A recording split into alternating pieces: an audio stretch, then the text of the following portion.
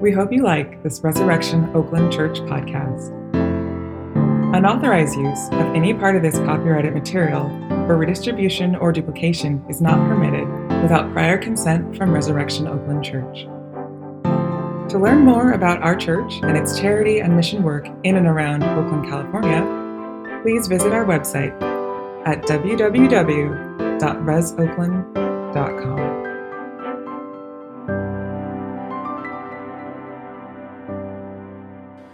A reading from Proverbs.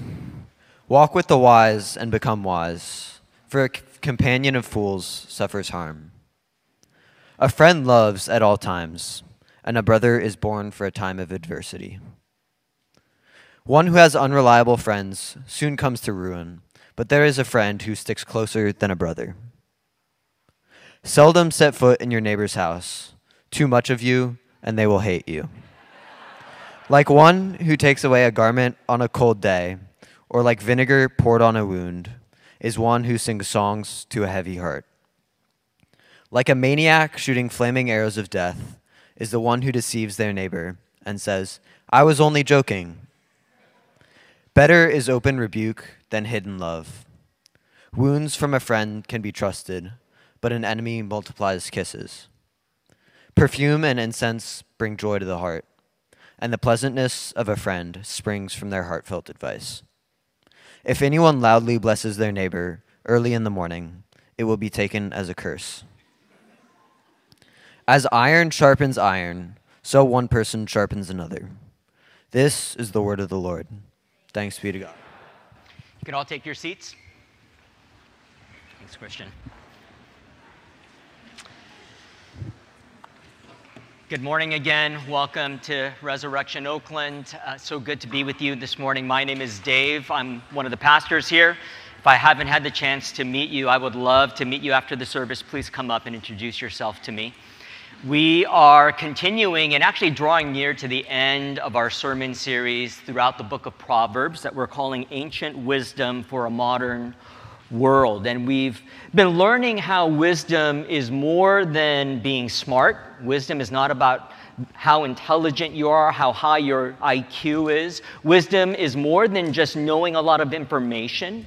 We have been using this working definition for wisdom. Wisdom is navigating the maze of life in such a way that the decisions we make honor God, enable us to flourish, and lead to the flourishing of others. So we've been learning how this works in so many integral areas of our lives. We've been learning what it looks like to navigate the maze of life with our words, to honor God with our words, to flourish through the words that we use, to lead others to flourishing through our words. We've been learning about how we need wisdom in our work. And last Sunday, we looked at how we need wisdom with our money.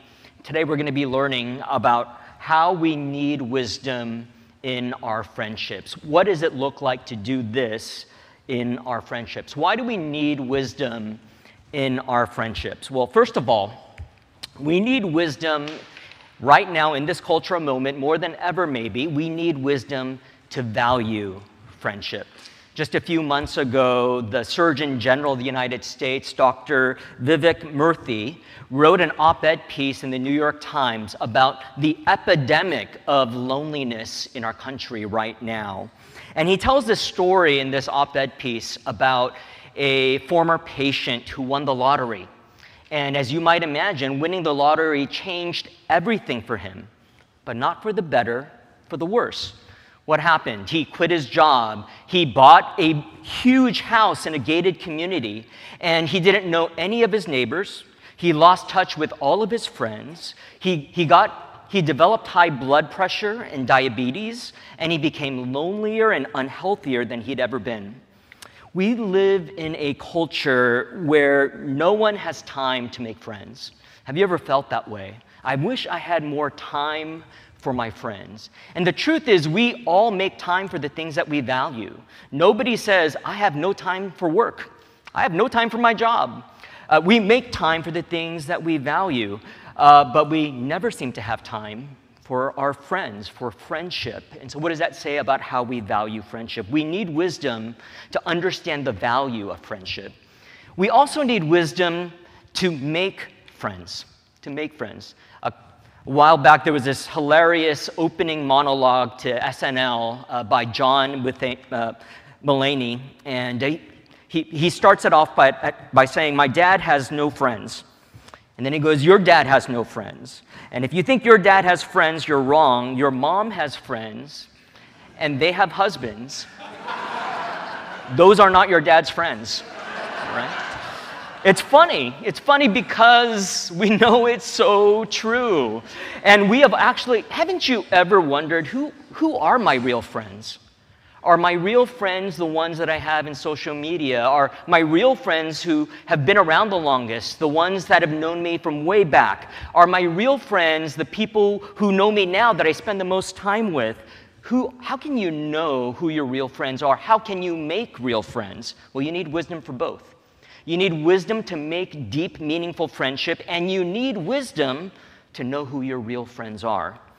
And so today, we are going to see how God has provided a treasure trove of wisdom for us to navigate the complicated maze of friendship. God wants us to have deep friendships that make us flourish and lead to the flourishing of others, and friendships that honor Him. So we're going to break down these many readings. I don't know what you're thinking. These readings might feel like they're all over the place, but they are all really wise teachings about friendship. And so we're going to tie them together. We're going to break them down by looking at three things this morning. Number one, we're going to look at the friends you need to get wisdom. The friends you need to get wisdom. Number two, we're going to look at the wisdom you need to make friends. The wisdom you need to make friends. And the last thing we're going to look at is the friend you have in Jesus. The friend you have in Jesus. So let's jump in with the first point here. The friends you need to get wisdom. Before you learn how to make friends, you need to know what a friend is. So what does Proverbs say about friendship? It says a friend is someone who makes you wise. If you have a real friend, this friend will make you wise. And we see this in the very first reading that we had today, Proverbs 13:2.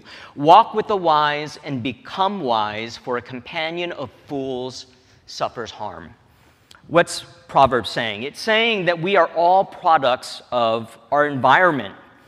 When you walk with the wise, you will become wise. If you walk with fools, you will become fools. We are all the products of our friendships. We have this idea that we actually are who we choose to be. What other people say about us doesn't matter. What we choose for ourselves, what we think about ourselves, that's what matters. But the truth is, it doesn't work that way for any of us. We are all the products of our friendships. Tim Keller puts it this way. There's this great quote from his book on Proverbs. In the early stage of your life, you're shaped most by your family. But for the rest of your life, you will be shaped largely by your friends. Haven't you found this to be true in your life? Haven't you found it to be true that you are shaped more than anyone else by your friends? Think about the places that you eat. Think about the shows that you watch. Think about the ways that you spend money. Some of us have friends that make us want to be more beautiful, more popular, more athletic, more smart, more laid back. A lot of who we want to be is shaped by our friends. Some of us have friends that make us feel bad about ourselves. And some of us have friends that make us think too much of ourselves. We are all shaped by our friendships. And so if you spend all your time with the wise, it will make you wise. If you spend all your time with fools, you will become a fool. If you want wisdom, in other words, you're not going to find it under the peach tree of heavenly wisdom. Any Kung Fu Panda fans? Peach tree of heavenly wisdom, where Master Oogway would sit and ponder the universe, right? So wise, but that's not how wisdom works. Wisdom works in friendship, in real time with real people. This is as true today as it was in the ancient world. In the ancient world, nothing was more important to you than your family. Look at what Proverbs says in chapter 18, verse 24. When you understand the ancient world, this is shocking. Proverbs says, one who has unreliable friends will soon comes to ruin, but there is a friend who sticks closer than a brother. See, this would have been shocking to anybody reading this in the ancient world, because in the ancient world, family was everything. Who you were was defined by which family that you belonged to. And Proverbs is saying something counterculture here. Proverbs is saying that friendship can and should be elevated over family. One who has unreliable friends comes to ruin, but there is a friend that sticks closer to a brother. And the Hebrew word here for sticks is really interesting because it can also be translated cleave. That is how it's translated in Genesis. And if you may remember in Genesis that God says after Adam and Eve get married that a man leaves his father and mother and cleaves to his wife. This is a language of commitment and deep connection. Take a look at Proverbs 17:17. Proverbs 17:17 says, a friend loves at all times, and a brother is born for a time of adversity. Well, what is it saying here? It's saying that your family is always going to be there for you. When you go through something hard, your family is not going to turn you away. Some of us have family that have turned us away, and the reason why it feels so wrong is because that's not the way it's supposed to be. But a friend loves at all times. You see, your family's going to be there for you when you're going through something hard, but they may not want to hang out with you when things are going well. They may not want to go to High Road Day with you, okay? Like my family will not. You know? Your friends are there not only when times are hard, but they're there when you're dealing with something frivolous. They're there to hang out. They're there for you. They're not there because they have to be there for you, because of some relational obligation that they have to you. Your friends chose you, and they choose to spend their time with you. And this is actually why therapists and even pastors or self-help books are poor substitutes for friends, because your therapist is not going to hang out with you. And your pastor may hang out with you a little bit, but we've got a lot of people to hang out with, okay? And so, but your friend, no one has access into your life like your friends do. And your friends can give you wisdom in real time as you're dealing with real life situations. And so a friend loves at all times. We need to value our friends. How much do you value your friendships?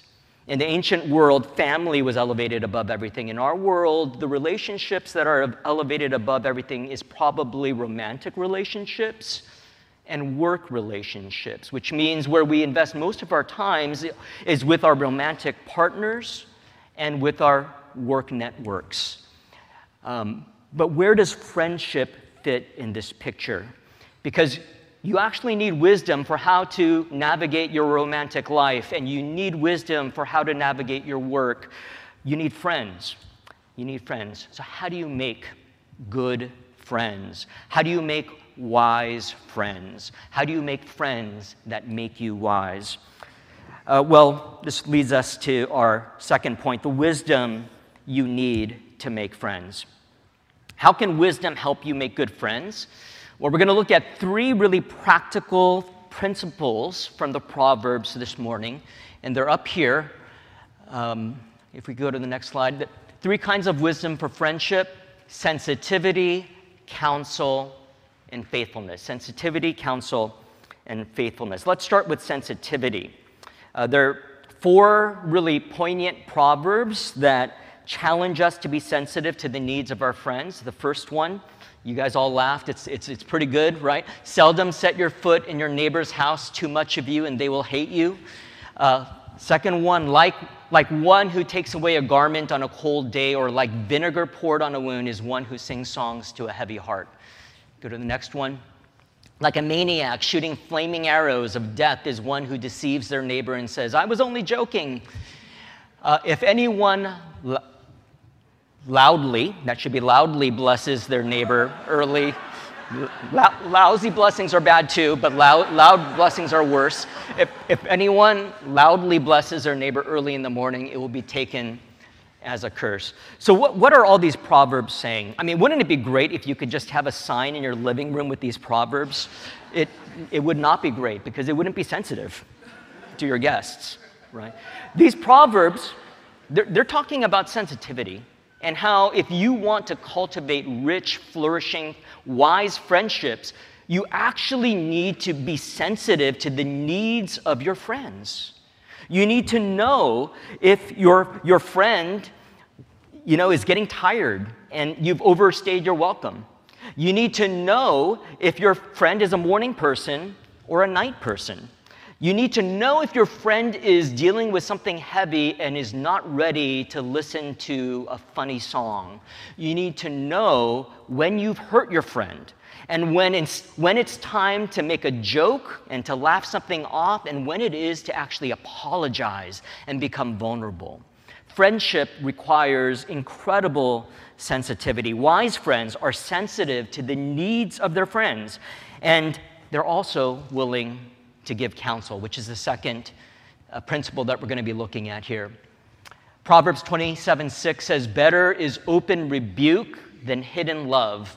Wounds from a friend can be trusted, but an enemy multiplies kisses. Perfume and incense bring joy to the heart, and the pleasantness of a friend springs from their heartfelt advice." Wise friends are not afraid to say hard and uncomfortable things. And wise friends hear hard and uncomfortable things not as criticism or as attacks, but as faithful, trustworthy wounds and perfume to the heart. Wise friends understand that the friends that are willing to say difficult, uncomfortable things to them may be the best friends, the sweetest friends, friends that you really need to hold on to for an entire lifetime. Terry Crews used to play professional football. He had a short career bouncing around from team to team, and he never really learned how to manage his money. So almost immediately after retiring from football, he became bankrupt, and he was constantly needing help. And he had one friend who was there for him all the time, more than anyone else, Ken Harvey, who was a very successful football player. And he would go to Ken, and Ken would give him these gold coins because he had invested a lot in gold to help him out when he was short. And one day, Ken Harvey stopped giving Terry Crews money. And Terry Crews, in his autobiography, he talks about how he was so angry when Ken Harvey did that he could almost kill his friend. But after he calmed down, he realized that he wasn't going to get any help from Ken Harvey, and so he found a job.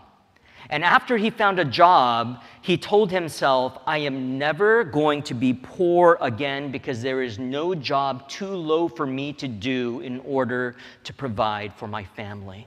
And then you know what he did? He called up Ken Harvey. He apologized to him. He thanked him for cutting him off. And he told him more than giving him the money all these years, cutting him off saved him. Now, do you have friends in your life that are able to tell you hard things? And if you do, how do you know if their wounds are trustworthy or they're just being jerks?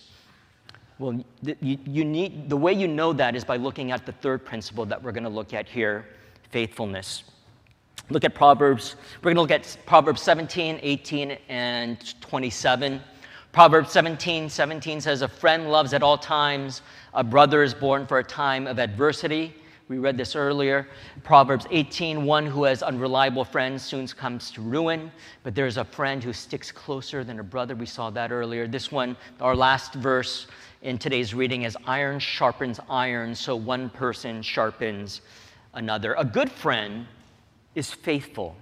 A good friend sticks around. A good friend is present. They are there at all times. Some friends are going to be around you when you're fun. Some friends are going to be around you when you have money to spend and places to go and people to see. Some friends are going to be there for you when it's convenient and it's advantageous to them.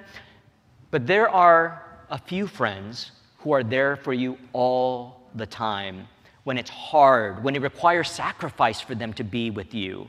A good friend, a wise friend, knows how to be faithful, knows how to be present. Proverbs 18, again, the word sticks closer than a brother, means to cleave. A wise friend knows how to cleave to their friends. They are committed to their friends. And this is so hard to do in this day and age because we all love to keep our options open. A wise friend understands the value of commitment. There's this great quote from David Brooks, and he says, "It turns out freedom isn't an ocean you want to spend your life in. Freedom is a river you want to get across so you can plant yourself on the other side and fully commit to something." What's he saying? He's saying if you want deep, rich friendships, you can't keep your options open. You're not created for freedom, you're created for faithfulness. And one of the reasons why some of us are so exhausted by friendship, and one of the reasons why it's so exhausting to make new friends as you get older, is because it takes commitment. And you're just swimming in an ocean. Just think about that image. You're swimming, you're living in the ocean, and that is exhausting. It's exhausting to go from one person to another with no commitment given to them and no commitment given to you. We were not created for freedom. We were created for faithfulness. If you want deep, rich friendship in your life, you need to make a commitment to someone. Proverbs 27:17 compares friendship with sharpening a knife as iron sharpens iron, right? If you've ever handled knives, you know that you don't just sharpen it once. You actually need to continue to sharpen it. You need to continue to care for it. And a knife that is well sharpened frequently can last multiple lifetimes. If you want deep, rich friendship, you need commitment, you need faithfulness. And how do you know that someone's words to you, their wounds to you are trustworthy? Well, are they faithful to you? Have they been around? Are they there with you in the good times and the hard times? Have you experienced sacrificial love for them? See, a wise friend is faithful. You need friends to become wise. You need to be wise to make friends. And at this point, some of you might be thinking, I don't have any friends, right? I mean, what the Proverbs paints for us is such a lofty and beautiful and rich vision of what friendship is supposed to be. So how does this work? You need friends to be wise, but you need to be wise to make friends. Which comes first? Well, neither. Because actually, what Proverbs is consistently pointing us to is that you need more than just wisdom for any of this to work. You need a Savior. Because all of us are deeply broken people who are incapable of being the friends that we need to be and incapable of finding the friends that we need to have. And we're all going to let each other down eventually and have consistently let each other down. And what you need before anything else, if you're going to develop a rich life of friendship in your life, is Jesus. You need a Savior. This brings us to the last thing we're going to look at today, the friend you have in Jesus. After talking about how his dad has no friends, John Mulaney goes on to tell another great joke. He says that the greatest miracle that Jesus ever did was making 12 best friends at the age of 33. Right? And he says they were not his wife's friends' husbands. Right? He didn't meet them way back in school. He met them in his 30s, right? And he made 12 best friends. It's funny, again, because it's true, and if you've been around, you know that as you get older, it gets a lot harder to make new friends. And the good news is that Jesus is more than just a punchline. He is the key that unlocks the doorway to friendship. Now, one of the beautiful things that you may have missed in the New Testament is how often friendship is mentioned in the New Testament. And one of the places it shows up the most is parts of the New Testament where we tend to zone out.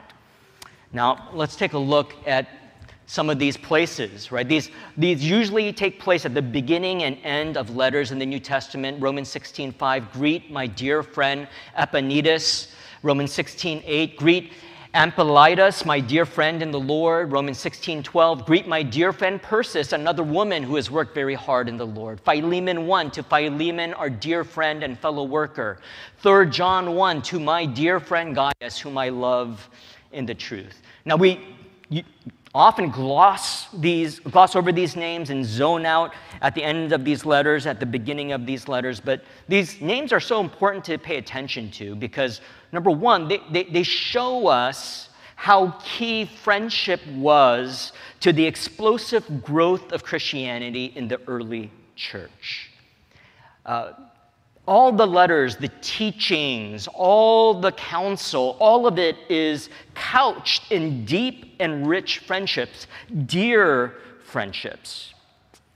This is why we talk all the time about wanting to be a church where you can belong before you believe, because all our faith is shaped and formed in community.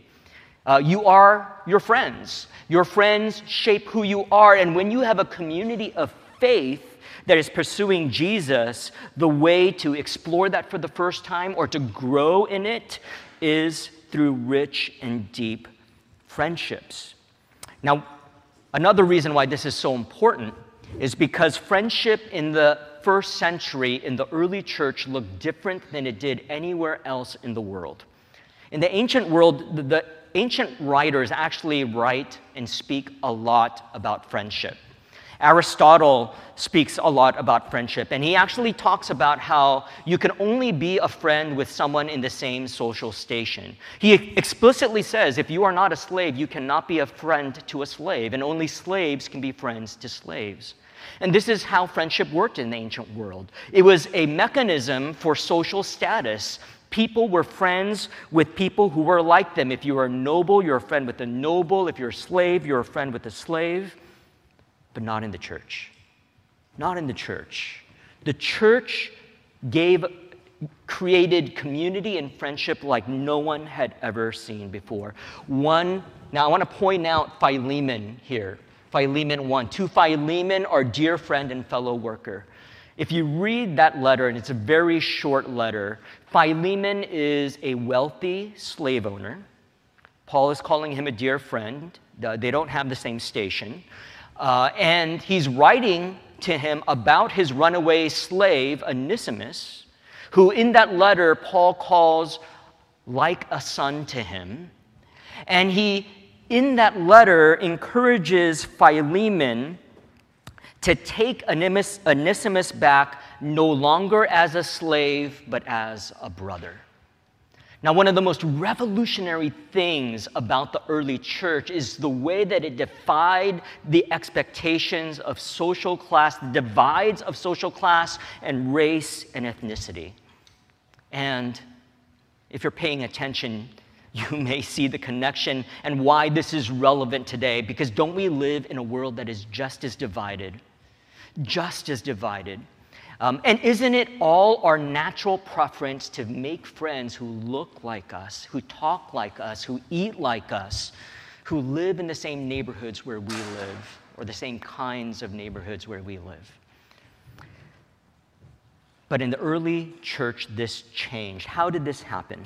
How did the early church become such a diverse community? Well, it happened because of the friendship of Jesus. Let's look at John 15:13. Jesus, on the night before his crucifixion, as he's sharing a meal with his disciples in the upper room, he says, "Greater love has no one than this, to lay down one's life for his friends." The reason the early church was able to cross boundaries in their friendships is because God crossed the ultimate boundary to make us his friends. How can a creator befriend creation? How can the holy befriend the not holy, as Brent said earlier. How can faithfulness befriend unfaithfulness? How can God call us his friends? Well, the only way he was able to do it was by sending Jesus to lay down his life for us. Think about what Jesus gave up to call you his friends. He didn't give up just his time.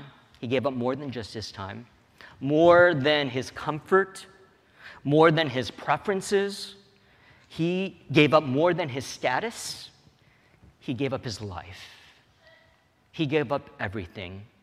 He gave up perfect community with his Father.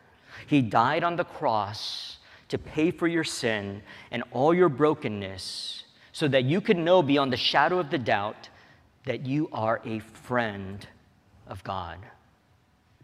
Now, some of you in this room may be feeling really lonely right now, and maybe it's been that way for a long time. And maybe you think to yourself, will anyone love me? Will anyone appreciate me? Can anyone be my friend? Does anybody even want to be around me? And you need to hear Jesus saying to you, you are my friend. See, Jesus gained nothing by giving his life for you except you. He had no advantage in befriending you except to have you, and he chose to be your friend. You need to hear Jesus say, I love you, and you are my friend. Some of you here this morning, you have secrets that no one knows about. There's a part of your life that is hidden and closed off to maybe even your closest friends and family. And you think to yourself, if anyone knew this, they would be so disgusted with me. No one would want to be around me. And you need to hear Jesus saying to you, you are my friend. And I see you to the bottom, and there is nothing that I do not love about you. I gave my life for you so that you can know that you belong to me and I belong to you. Some of you are exhausted, maybe even exhausted by this sermon as you think about all the shallow friendships you have. And you think, where am I ever going to find the motivation to make deep friendships? What am I going to say no to? What's going to change in my schedule? And you need to hear Jesus say, I am committed to you. I'm committed to you not only when it's easy, I'm committed to you when it's hard. And I love you and I want to be with you. Some of you here have friends that only look like you. And that's all our preference. Everybody, if we're honest with ourselves, all of us prefer to be around people who are just like us. And you need to hear Jesus say to you, I don't love you because you're like me. I love you even though you're completely different from me. And I call you my friend. And I gave my life to make it so. See, if you've been around, you saw this incredible story from Aaron this morning. And we've had 3 beautiful testimonies of community groups, and we're in this stage of our church right now where we're promoting community groups.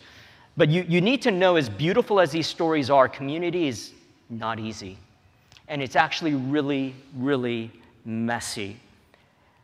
But when you see what a friend you have in Jesus, it will give you the wisdom in navigating the messy situations that we find ourselves in. When Jesus becomes the center and not the friendship.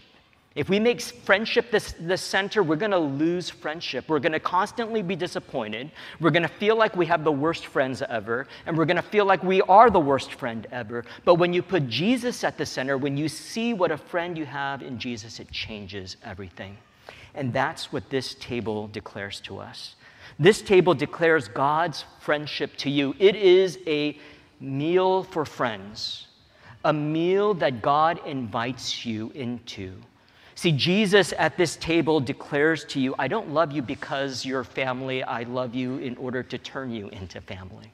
And I will stick closer to you than a brother. I am there for you at all times, good, bad, everything in between. I am faithful to you. I will not be afraid to speak counsel to you. And I am going to stick with you. This is the table that we need to renew our faith and to put at the center of our lives. And when we do that, God will give you wisdom. He will help you grow in wisdom, and he will help you grow as a friend, because good friends make good friends. Let's pray. God, how incredible it is that you call us your friends. How incredible what it took for you to do so. And so we thank you for this table. We thank you for Jesus, who did not consider it too much to give his life for us. We thank you, Lord, that the love that all of us desperately needs, we already have at no cost to us, but to ultimate cost to you. Help us to believe this is true. Help us to take these things into our heart even as we partake of this meal. And help us to go out and to be used by you to share this great love, this great hope of friendship with others. In Jesus' name, amen.